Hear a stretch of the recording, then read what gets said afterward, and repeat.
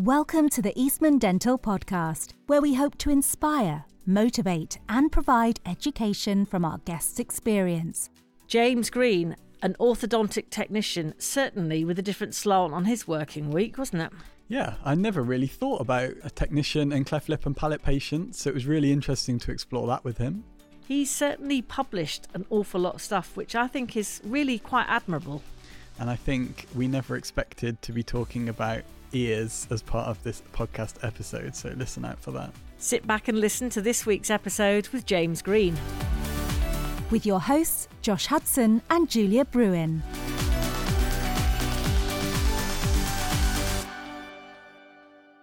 So James, before we dive into all the different things that you've been doing since you've been qualified, the first question I'd like to ask is, when did you first become aware of dental technology as a career? And then what was the spark that led you to actually then pursue that and undertake the training to become a dental technician? Yes. So I'd always been interested in like healthcare from a really young age. I think I was always kind of destined to do something in healthcare. It was something that I was always interested in as a small child. I remember my mum always talking about her mum who'd been a Red Cross nurse during the Second World War, and was talking very highly of her and what she'd done, because she'd sort of walked to work while all these bombs were coming down and things like this. So yeah, it was just always something that we always sort of, as a family, I suppose, just looked up to. A neighbour of ours, Barry Townsend, he had been a dental technician, and he, I remember chatting to him about it, and I just found it really, really interesting idea. It wasn't something that I'd really heard of that much. It wasn't something that I knew a lot about at that time, but at school I'd always liked the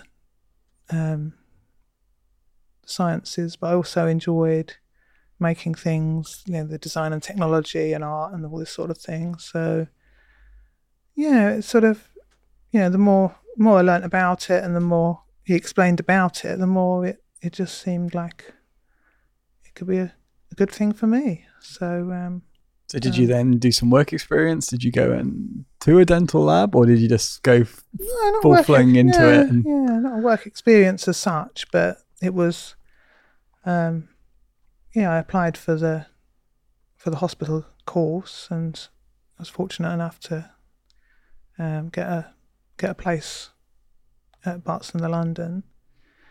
And so this course was it was kind of run in conjunction with the other three participating teaching hospitals.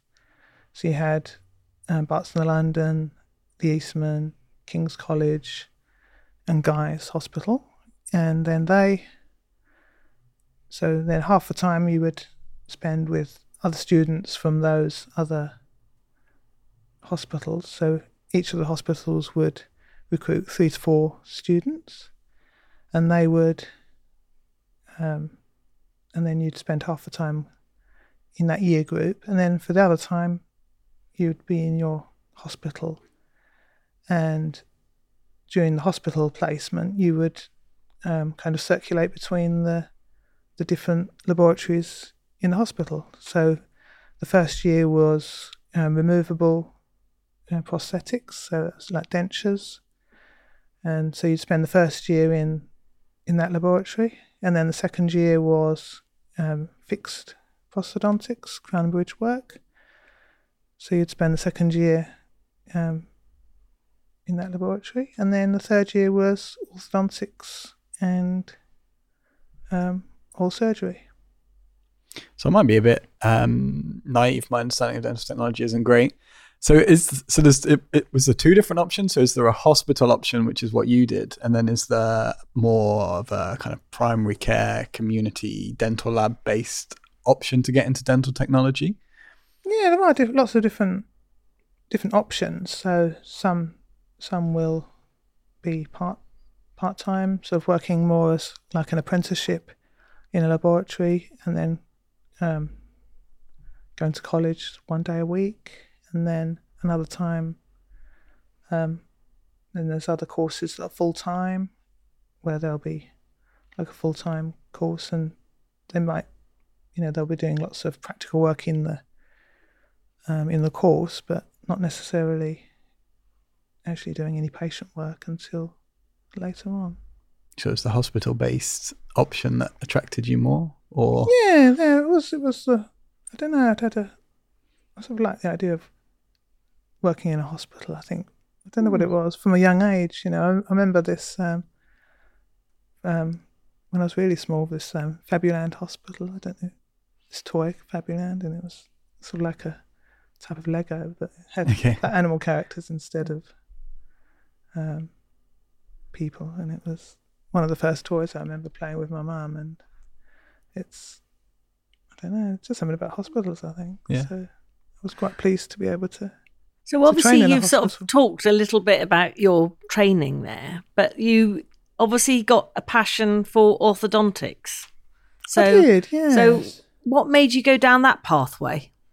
Yeah, so that was a little unexpected, I suppose, really. It was, so once we got to the end of the 3-year course, they have a 4th year that they called a vocational training year, where you could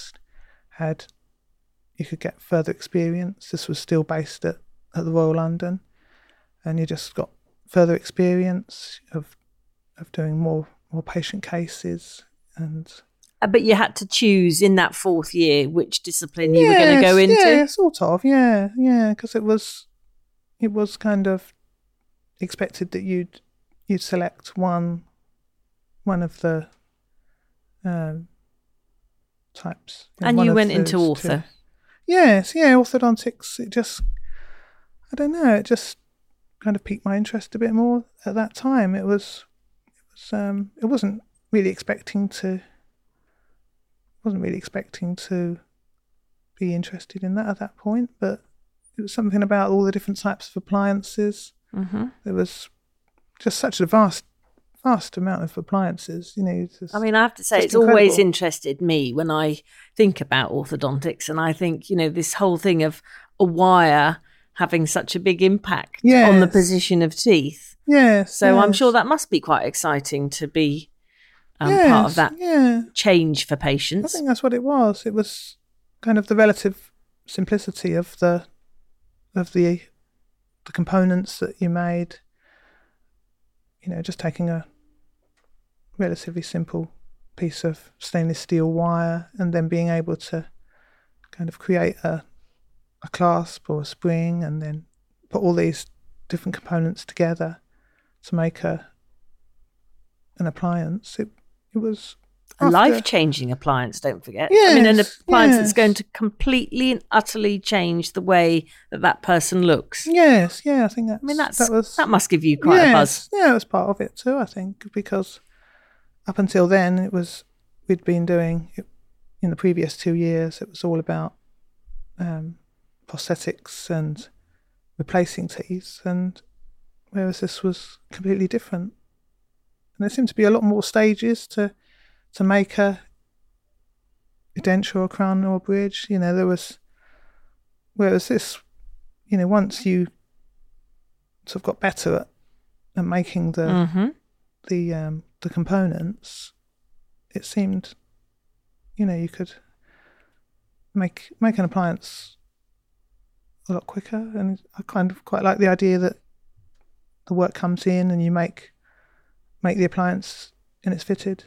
Whereas with dentures, you've sort of lots of stages and the work's going backwards and forwards. But I like the fact that it was just an appliance. And we never use that word "just" in this podcast. No, because actually, I'm slightly serious when I say to you that actually what you are creating are life-changing appliances. Yes. You're making a big difference on how people's appearance is going to be, their functionality of their mouths. And so I think it's a great thing that you're doing. Yeah, I just think it's the relative simplicity of it. Even something like a thermoformed retainer, which is,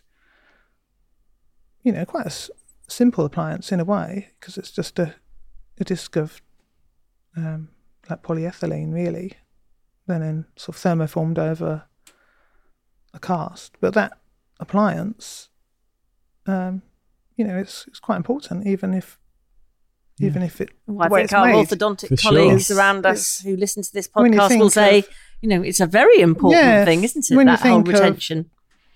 What the patient's been through, all the work that the orthodontist has done to get the teeth just so. Yes. And then it's all of a sudden the patient's debonded and you're totally reliant on this sort of thin little piece of plastic. And so it's... Yeah, you want them to stay in the position that they've just been moved to, don't you? So what are the actual...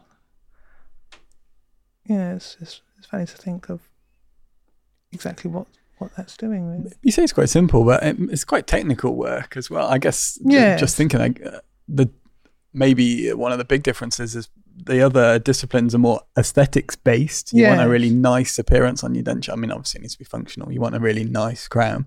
I guess we're not necessarily as aesthetically orientated with the orthodontics, but it's technical. Like you said, you need to get that wire in the right place for it to do what it needs to do. Aesthetically minded because and functionality, of course. Because actually I've never met an orthodontist who isn't very exacting in the position of their thing. So, you're just taking over the baton of the exactness. And I think you're underselling yourself when you say the simplicity of it. I think it's, like Josh says, it's technical stuff. I don't want to sort of dumb it down because it's, it takes a while to learn and it's, and you never fully learn. I've been doing this for 25 years and it's even now it's so much still to learn. So it's never... I always think it's a sad day when we all stop learning, isn't it? So yeah. But I think, in terms of the materials, it's a relatively simple material and you can put what you can create with that is pretty good, yeah. So you work now in 2 different hospitals, I think, is that right? Yeah. So what does your job involve on a kind of day-to-day basis? What kind of things are you doing? What work do you do? Who do you interact with? How does your day-to-day job look like? What does your working week look like?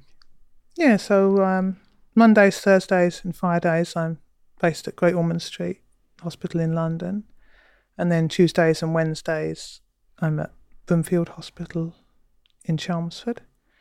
And although they're both different hospitals and they're both separate NHS Foundation trusts, they do work together because they both together run the North Thames Regional Cleft Lip and Palate Service. So there's a link there, even though they're separate jobs, there's a link, and they're both so I'm between the 2 hospitals, and there's lots of other staff who are the same. So there's an orthodontist, plastic surgeons, the nurses, speech therapists.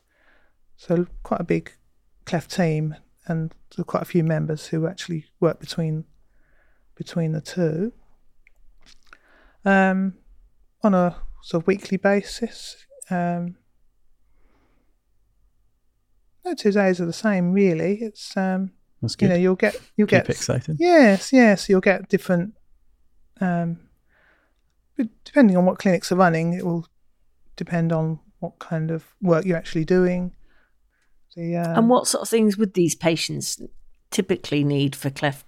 So it's lots patients. Of what are they going to need? Yeah, lots of orthodontic appliances, which are similar to the appliances that we make for patients without clefts, but then there's differences as well. So we make lots of expansion plates, fixed expansion appliances like quad helixes, and removable like fan type appliances, which sort of give more expansion anteriorly than posteriorly. So we do a lot of those.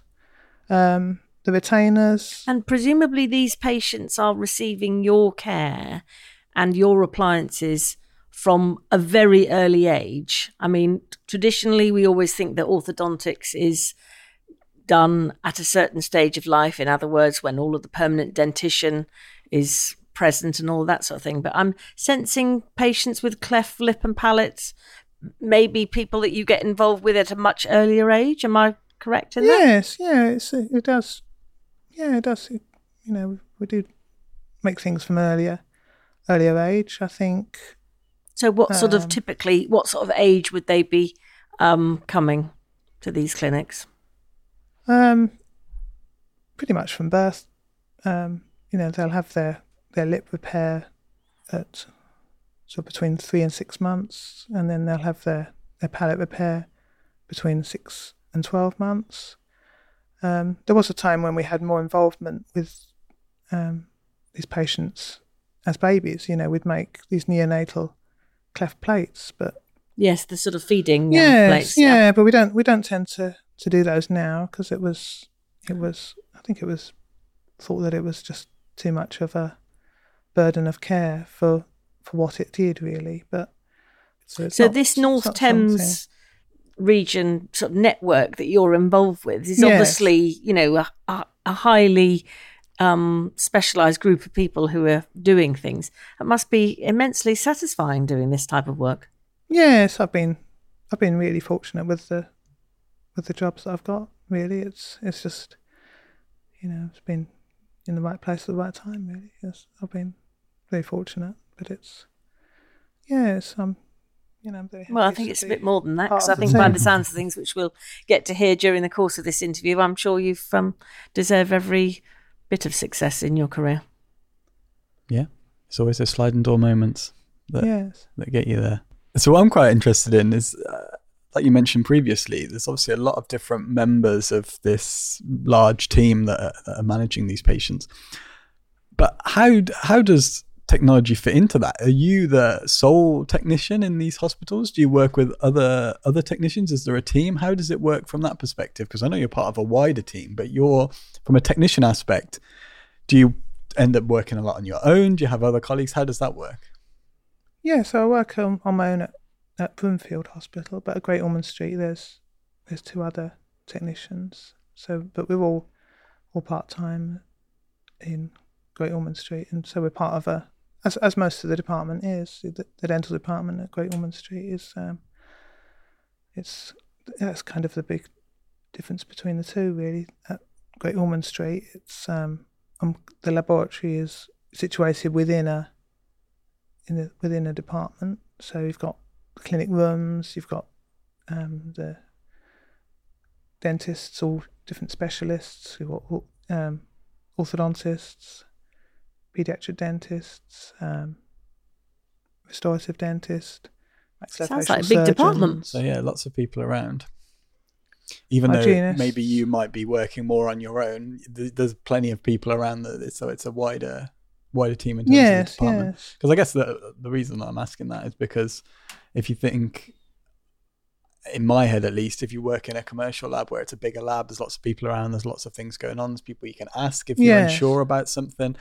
But from speaking to various technicians in hospital, quite often there's not a huge amount of technicians there. So I just wondered whether you felt that was a negative side of being in hospital, not having that network around you, not having that person to ask necessarily, what do you think about this? Or do you find that that's not necessarily a concern because of the wider team? It was quite a big change from the Royal London and the Eastman, because after I completed my training at the Royal London, I'd worked at the Eastman for a couple of years, and both of those hospitals were quite similar in a way. The different kind of specialist departments, and you were kind of in a laboratory, and you spent most of the time with other technicians.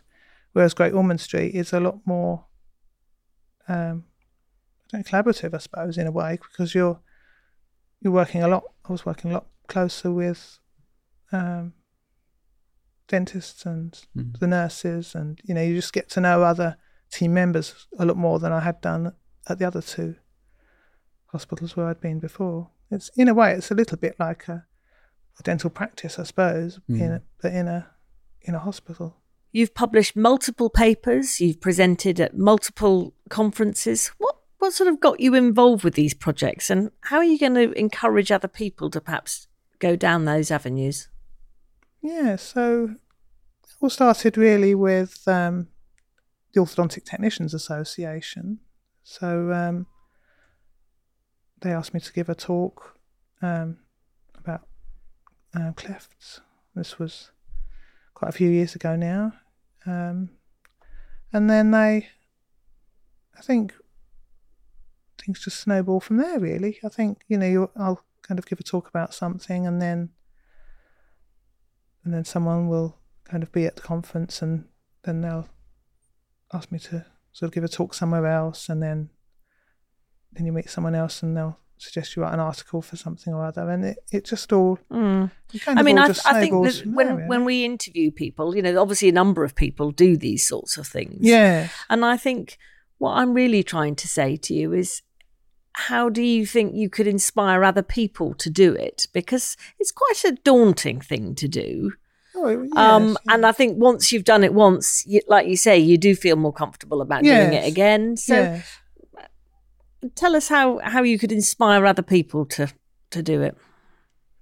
Yeah, well, I'd always just say, just say yes if you're asked. It kind of, probably does feel a bit strange in the beginning to be doing these things, but I just find it opens up so many new avenues, and it just makes life more interesting, really. It's just to be doing all these different things. You just meet people that you might otherwise not meet, and it's also helped me to learn more too, because if I'm going to be giving a talk about something or writing an article about something, I'm going to sort of research it as well as I can. Yes. And sort of so I know as much as I can about something. So it's it's a win-win situation, really, yeah, isn't it? Definitely. Yeah.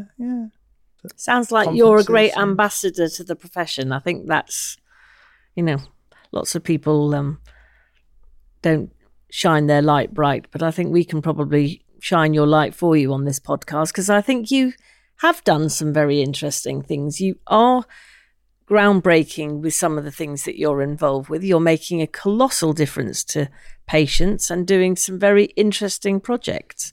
Are you doing anything interesting at the moment that you'd want to share with us at the time? Yeah, thank you. So, although I had this special interest in orthodontics, and a lot of my work was predominantly orthodontics, at Great Ormond Street, you tend to do other things too. So I do dentures, and I also do ear splints for patients who've had a ear reconstruction. So that was probably more one of the more novel things that I've done in the last few years. A couple of the plastic surgeons came to me to ask if there was anything that could be done to stabilise ears that have been reconstructed.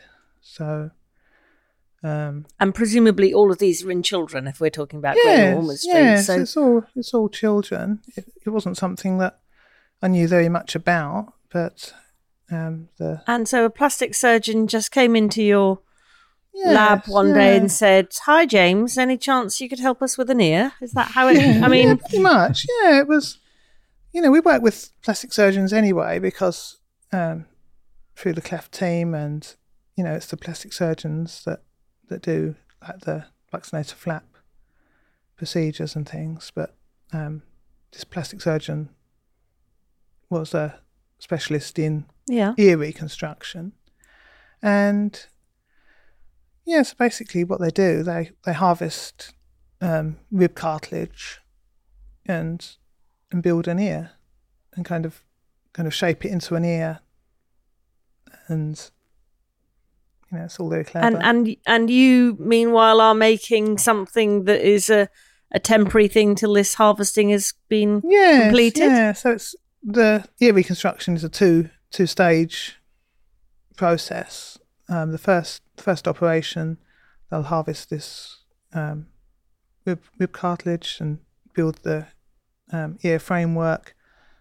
Then they'll got to put it under a pocket in the skin, and then let that all heal up. So if you'd said to yourself, you're going to be making dentures / ears all of those years ago, you would have laughed at that person who said that, presumably. Yeah, at that point, I really didn't see that coming, no, because it's very different. And so what does the splint do? At what stage does so once you come in? So once they put that kind of ear framework under the skin, they'll let that heal for some months. And then the second stage is to kind of elevate the ear away from the head and put some cartilage behind that to kind of get the projection right. And so then basically they kind of needed some kind of device to kind of hold it in the correct place. Oh, okay. So initially they were using like a kind of putty type material, similar to dental impression material, to hold it in place. Sounds absolutely fascinating. Yeah, so it is a bit. And a chance conversation, like all of these things are probably, that you probably didn't think you'd ever get involved in something like that. No, absolutely not. No, and so so then I started to think about what kind of materials would work for this, because it's basically like a bit like a retainer, but for an ear. Yeah. So it's kind of just because you just want something to stabilise it. So, but orthodontic retainer material would have been a bit too rigid. So I thought about using like mouthguard material. I'm sorry, this is a podcast and we haven't got pictures of the ears that you've done. That sounds really sounds interesting. We made the used ethyl vinyl acetate, EVA, which is usually used for custom-made mouth guards and bruxism splints and things like that. And that seemed to really work well. It's quite a relatively simple thing, because you've got a model of an ear, you thermoform the sheet over that and cut it back to where you want it to be, the size. You want a bit more material around the back of the ear, because the main thing is about supporting the projection where you want it. But then, as well as that, you just want all the other dimensions just held in place. And unfortunately, it's worked really well. It's one of these things that have just sort of, come up from nothing, really. It's not something that I would have thought about doing. Even at the time, I didn't think it would be something. Another life-changing appliance for somebody, because actually, this is going to make a big difference to people, isn't it? Yeah, simple for you, but I'm sure extremely valued by the surgeons and the patients. Yeah, it really took off. It's not. I didn't really know how many of these procedures took place even, but it's it can be used for where the patient has sort of lost their ear due to trauma or disease, but most commonly it's where the patient has microtia, where it's a sort of underdeveloped ear. So and now you're become an expert in ear splints out of nowhere. Yeah, we wrote up an article about that and published it in a plastic surgery journal. And now we've done over 200 patients with where I've made splints for them. That's a colossal thing. Yeah. Yeah, it took off more than I imagined, because at the time I just thought, maybe I'll do one here and there. I didn't know how many patients required a ear reconstruction. And that's the importance of speaking with our colleagues and sharing things, because there's probably loads of surgeons that have been doing that procedure and thinking, I wish I had something that was better at holding this in place. And then it just took one conversation with somebody with a little bit of different experience and expertise, and it sounds like you've created I'm something. sitting here thinking one of my patients is an ear, nose and throat surgeon, and I'm going to go back and say to him, make sure you listen to this episode because James has made 200 ears for people, so you never know what happens. No, you don't know. We want to make a difference to all of those patients. So bringing things back to dental technology from ears, we all know there's a shortage of dental technicians, and we're trying to get as many people as possible into dental technology. Is there anything that you've been involved in or anything that you see that's going to help turn that tide of people leaving to trying to get more people in, or just what are your thoughts on that issue? Yeah, so we have a couple of initiatives in the Orthodontic Technicians Association. So, as I said, I've been involved with the OTA for many years now, and we have what we call a student sponsorship scheme where we raise funds to enable students to come to the OTA conference and kind of experience that and sort of learn more about orthodontics that way. I think that's something else as well that drew me to orthodontics in the first place, because the OTA funded a conference place for me when I was a student, so that's something else that has drawn me to orthodontics and wanted me to. It's nice to give something back. Something back, yeah, absolutely, yes, yeah. So we do that. We sort of try and get as many students as possible to come to that. And then there's the British Orthodontic Society Student Technician Award. That's British Orthodontic Society Award, but it's the British Orthodontic Society is affiliated with the OTA, and it's the OTA that kind of run this award on behalf of the British Orthodontic Society. So, which is a huge, obviously, organisation. Yes, yes. That's there for orthodontics in this country. Yeah, so we do that too, and I think that's kind of proved quite successful in just sort of getting more interest in orthodontics for dental technicians, because I sometimes think that people think dental technology and they think more about prosthetics and crown and bridge perhaps, and not necessarily orthodontics. So if you're sitting here listening to this podcast thinking dental technology might be interested in doing it, what do you think are the 3 most important attributes that they should bring to the workplace as a dental technician? I think you need a willingness to learn new things. I think you need to. Well, I think you've done that on a seismic level with your ears, haven't you? Well, considering we're talking about teeth and we moved on to ears. So. Yeah, I think you need to. So willingness to change, to be open to new ideas. Dental technology is always evolving, always changing. More so now with all the new digital technology that's coming in. So you need to kind of be open to yes. new things. I think you need to have patience, and you need to sort of persevere quite a bit, because it's not easy in the beginning. When you're sort of learning all these new things, and you don't always pick up things straight away. I certainly didn't. It was with how to actually create some of these. Well, I suppose it's in many ways it's like lots of elements of dentistry, isn't it? If we were talking about dental nursing, we might be talking about mixing a particular type of cement. We might be talking in dentistry about doing crown preps and those sorts of things. So yes, I think a bit of patience with your clinical skills developing. So yeah. Anything else? I suppose communication.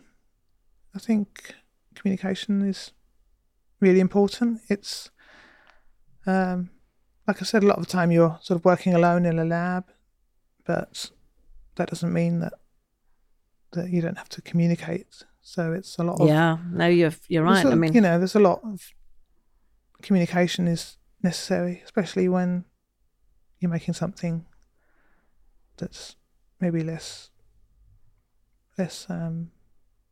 typical. It's not always a typical appliance that you're making. So you need to be able to communicate well with the dentists and the dental nurses and other dental technicians and the wider team, really, about what the appliance is, and you need to be able to make sure we're doing the right things. Yes, and tap into everybody's skills. Everybody's got different. Well, that's what we've just been talking about. Everybody's got different skills that they can add to the mix, and it's being able to communicate with those different people to be able to tap into those skills. Because without that communication, you don't know what that person knows or what maybe you don't know. So I think that's really useful advice, actually. So now for the random question of this podcast. We always ask a little random question.